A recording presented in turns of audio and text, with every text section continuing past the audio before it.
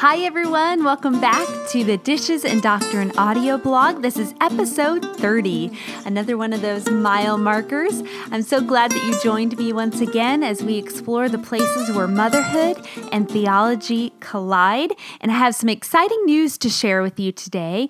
But first, I want to tell you about my first big writing project. It started in my mid-elementary years, and like most girls my age, I was extremely intrigued by anything horse related. I devoured books on horse breeds, horse training, and horse racing. My birthday gifts for a few years included trail rides, horse calendars, and of course, more horse books. It was only natural then that I would attempt to write an equestrian novel of my own featuring a sweet mare named Snickers.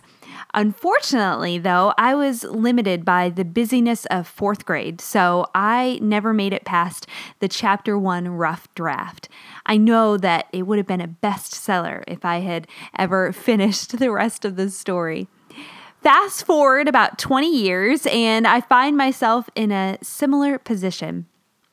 My passion has changed from horses to theology, but I still possess a love for reading and writing. Occasionally, I entertain the idea of writing a book, but the thought of composing anything longer than a blog post is super intimidating to me. How in the world does an author find enough words to fill a 12-chapter book? How could I find time to write in the middle of homeschooling and demanding church ministry and just life in general? Who would read anything I write anyway? Last year, I wrote a post about my tendency to appear stronger than I actually am, and I quickly realized that I wanted to dig a little deeper into that topic of discovering Jesus's perfection in my own brokenness. I was able to write in the small crevices of time that this current season of life offers me, and I am so excited to announce the completion of my very first booklet entitled, "I'm Fine, Discovering His Completeness in My Shortcomings." As we find all throughout Scripture, humans are extremely adept at convincing ourselves that by simply trying hard enough, we can meet the standards held for us by God, others, and even ourselves. Nothing could be farther from the truth because, in fact, we are, by our very nature, not fine. This booklet intends to take us on a short journey to explore the areas of our life that suffer under an "I'm fine" mentality and remind us that those very shortcomings can bring glory to the one who completed perfection on our behalf. Do you struggle with feelings of failure when your idealistic expectations are shattered again? Do you fight pride when those around you seem to be faltering in areas that you have already mastered?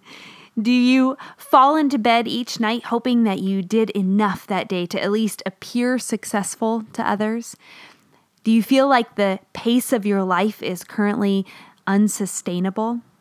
If you answered yes to any or all of those questions like I can, then I pray that the words of this little book will be an encouragement to you.